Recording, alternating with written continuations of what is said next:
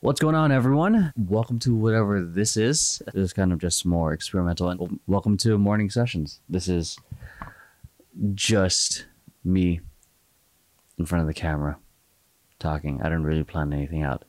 I guess the question that I'm going to answer is, how are you doing?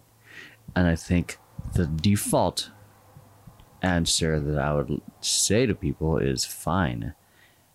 And I think I'm doing fine. All things considered, that, you know, I think the challenge that I've been going through lately is adapting to the fact that my son is now living out of state, and it's hard because, you know, there's an ideal of who I want to be as a dad, and it's hard to be that kind of dad when he's so far away. You know, the kind of dad that's there all the time, being supportive. You know, the kind of dad your kid kind of gets bored of. It's like, oh, my dad's always there. He's you know, my dad's always there for me, and it's a little hard if I'm only doing that like for once a week every month. And you know, I've debated about moving there sooner. The plan is to eventually move there for next year, but where I hesitate about that is how it'll affect my business. I feel like it might work because they don't necessarily need me there every month or every day, and that's the beauty of being able to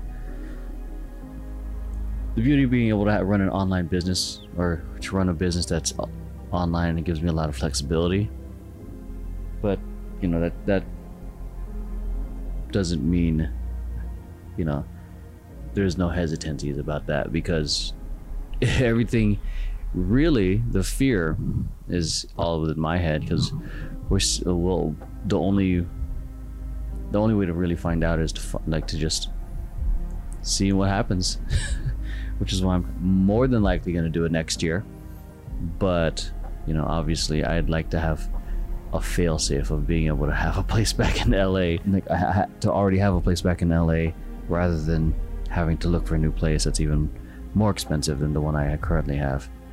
So I've even debated, like, how can I somehow afford two goddamn places? I don't fucking know, man. I don't make that kind of money.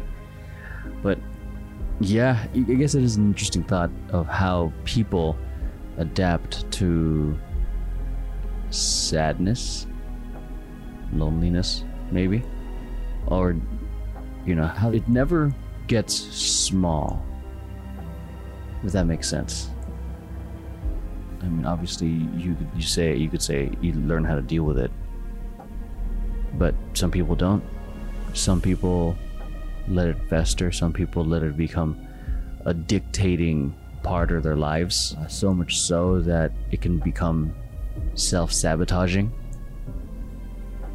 that then can become the catalyst of blame towards others, towards themselves, and in turn can potentially create a new and potentially more harmful paradigm in the perspective to the world, while others do find ways to cope.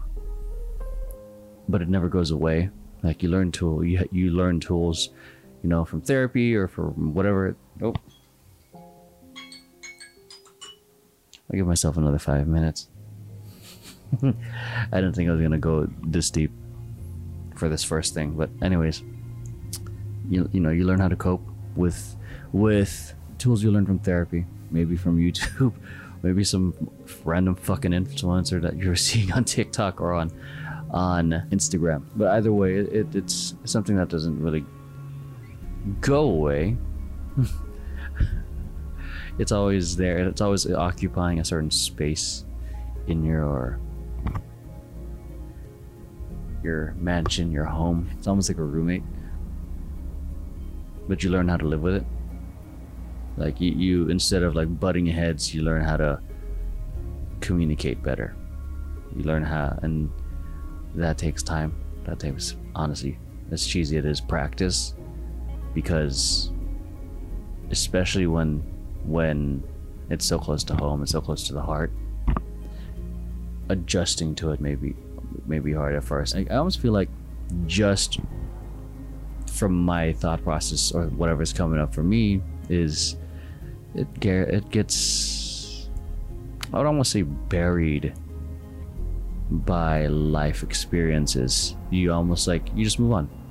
Like there's other things like that happen in your life, and then whatever it is that triggers you, that brings that sadness back up, it's like under all these blankets, all like, or whatever, your messy pile of clothes that you put on a chair, and then all it takes is just this one thing to like pull it all out and bring it back to attention. It's like, hey, like, what is this?